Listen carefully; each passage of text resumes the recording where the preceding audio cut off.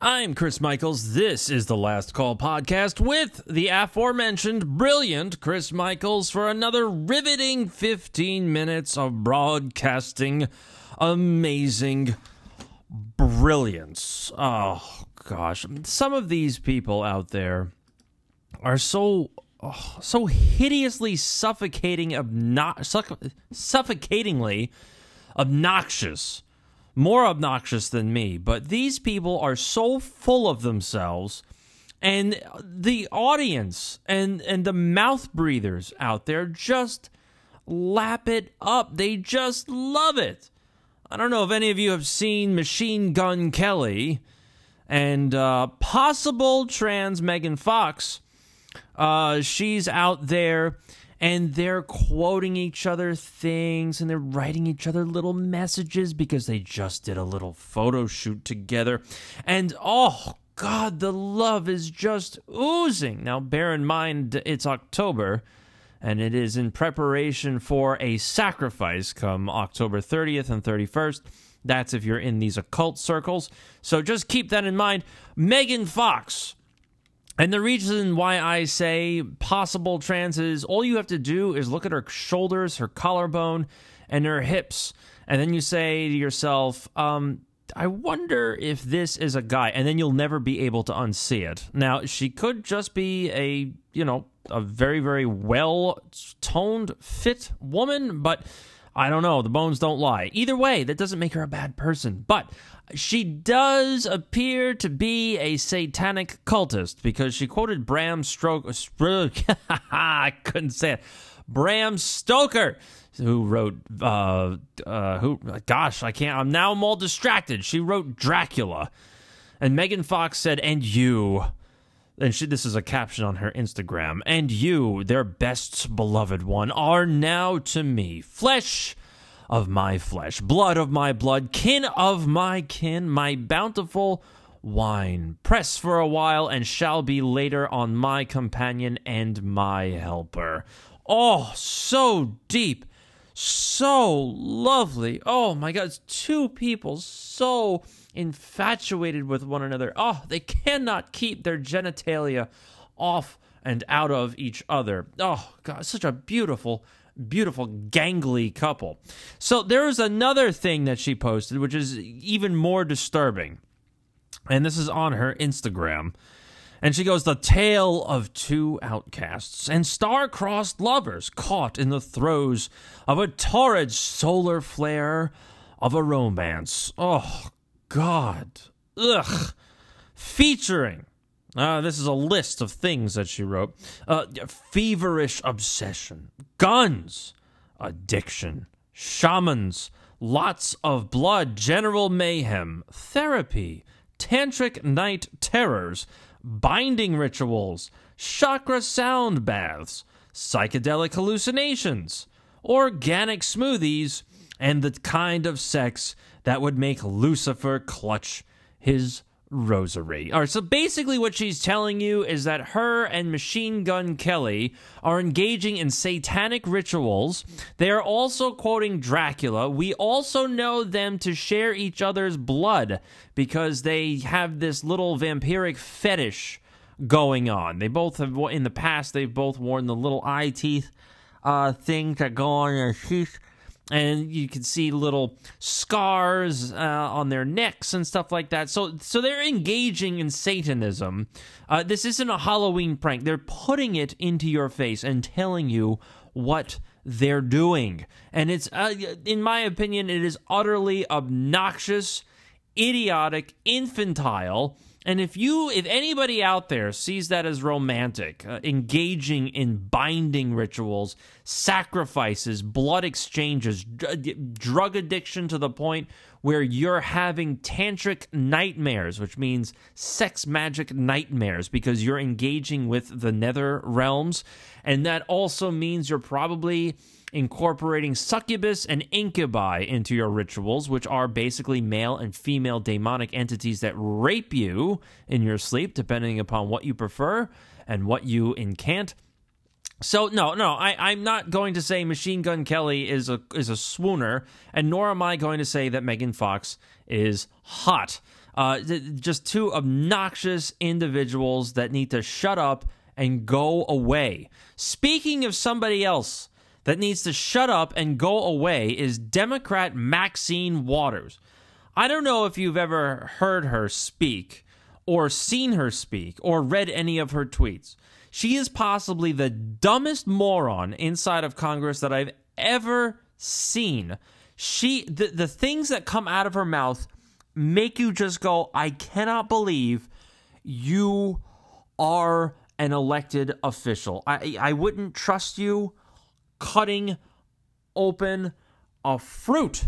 Never mind engaging in law. I mean, she's such a moron. She's so stupid. So all of her Twitter, her whole Twitter account got destroyed. And she said, I know exactly who did this, and this is a hack into my Twitter account. They are going to be held accountable. And all day the Democrat, I can't believe that Maxine Waters, her account was hacked. This must be stopped. This is probably a sign of white supremacy and the patriarchy. And then Twitter came out and said, no, sweetheart, sorry, your account was not hacked. What really probably happened is that somebody dug through all of Maxine Waters' tweets, found out she was the exact moron that I've always told everyone that she was, and said, guess what, you're going to have to answer to some of this, and she wiped out her Twitter account to avoid it. That's how idiotic some of these Democrats are. And finally, another idiotic Democrat, which is, Hunter Biden. So I don't know if you know anything about Hunter Biden, but he suddenly has an art career. Yes, that's right. Hunter Biden just loves painting. And I don't know what it is about these ritualistic, sexually abused miscreants like George Bush Jr. and Hunter Biden, drug addicts, both, that suddenly just love getting into painting. George Bush Jr. just cannot stop painting dogs. And Hunter Biden, God knows what he paints. It looks like watercolors with acrylics and possible alcohol paints. And it looks borderline like COVID viruses. He's selling his art. And he's never done art before 2020. He's selling his art for around $500,000 a piece. Gosh, how did he become such an elaborate artist? Well, he has a company. Basically, it's Hunter Biden's art dealer. They started up an S Corp or an LLC, and now all of a sudden we've got a business. And that's how we can money launder and not get caught. Well, it turns out that Hunter Biden's business, his art business, has a total of 2 employees, and they applied for COVID loans. And do you know how many thousands of dollars Mr. Biden's S Corp got, or LLC got, in the form of COVID loan? He got $580,000 for 2 employees. Please tell me how Hunter Biden got over $500,000 for each employee. That's $250,000 per employee. This is money laundering. What happens is that some foreign individual, some dignitary, wants to gain influence in the Biden nut house. I mean, the Biden White House. So what they do is they pay an exorbitant amount of money for Hunter Biden's art. What they can do is Hunter Biden can put something on the market for $500,000. These people can say, oh my God, I just love this painting. It's absolutely touching, and it's so full of emotion. I just need to have this for my collection. I'll give you $1 million, even though you're only offering for it for $500,000. So they do that. Then the art purchaser goes to an appraiser who knows both Biden and the purchaser. Then they say, oh, we're going to appraise your art. And good heavens, this art is so painstakingly detailed. It's not worth $500,000. It's worth $10 million. Oh, goodness gracious. How did you ever get this art for 10% of its value for $1 million when clearly it's worth $10 million? What a steal. And so what then happens is a lot of these art purchasers donate the art to a museum or a private studio or an art dealer, and they donate it to these areas, and then it goes to the purchaser in the form of a tax write-off. So not only the purchaser bought the art for $1 million, it got appraised for $10 million. He puts it, because he donated it to a museum. Because it got donated to a museum to the tune of $10 million, that purchaser gets a $10 million tax write-off. Don't tell me. And by the way, the purchaser now has influence in the White House. So don't tell me that this is not money laundering. I mean, if Trump, you can't say whataboutism. Yes, I can. If anybody from Trump's White House did anything remotely close to this, they would be drummed out of office. They would be tarred and feathered, thrown into the gallows, and we'd never, ever hear another... we would hear from it. We would hear the media talk about these people day in and day out. The new Russiagate. It is just so painstakingly obnoxious that these individuals get away with this kind of thing. And it's only symptomatic of the whole administration, this whole Biden administration. And it's becoming more and more apparent that this administration is full of traitors and also people engaging in sedition, because these individuals that are running the show, it's not Biden. We all know it's not Biden. They are doing everything to subvert the United States and bring it into the international fold, along with other countries like Australia and England, Italy, France, the West, basically.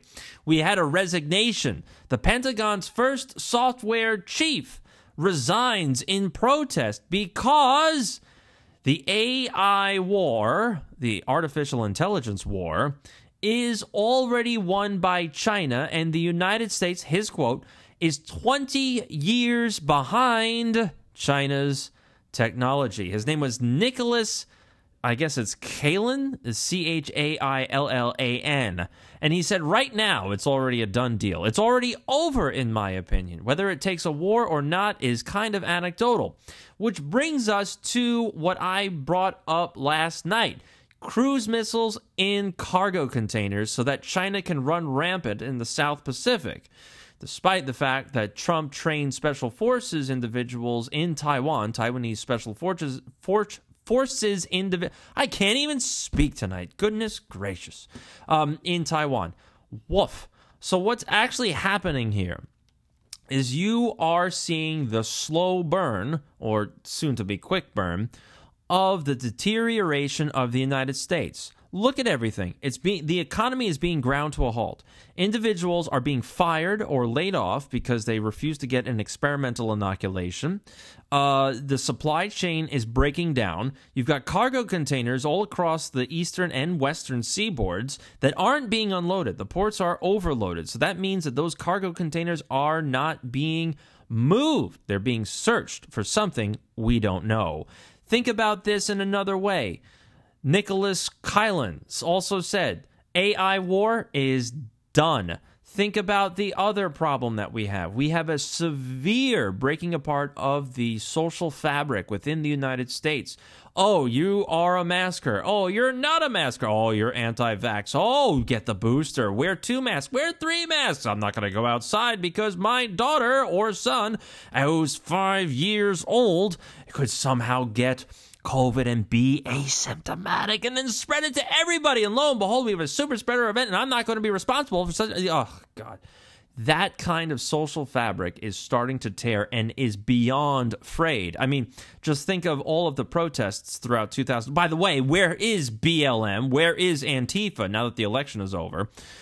But what you're seeing is an incredible culmination of events. Now, this I would refuse to say is just happening naturally. No, I would suggest that this kind of movement, this kind of structural changes throughout the world, and specifically within the United States, is all planned out.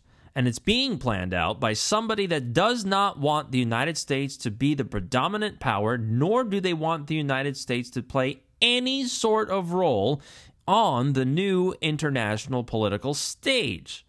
Now, this is going to be hurtful to a lot of people, but there was a story that came out. It's from planettoday.com, and it is a world bombshell. Now, they reference a DARPA document. So I don't know if you know who DARPA is, but DARPA is the experimental wing of the Pentagon. They engage in all sorts of weird technology. They talk about stuff that's probably outlawed everywhere on the planet, and they want to know how to use it. So, think Area 51, but not in Area 51. So, the document's name is Drastic, and it is a preemptive document, meaning we see this kind of threat, we need to stop it, possibly. Project Defuse, diffusing the threat of bat-borne coronaviruses. And this thing is quite disturbing. It was back in 2018. And there was a summary of the document. That's what started it. But then DARPA extrapolated on it, and they actually reported in late August, early September.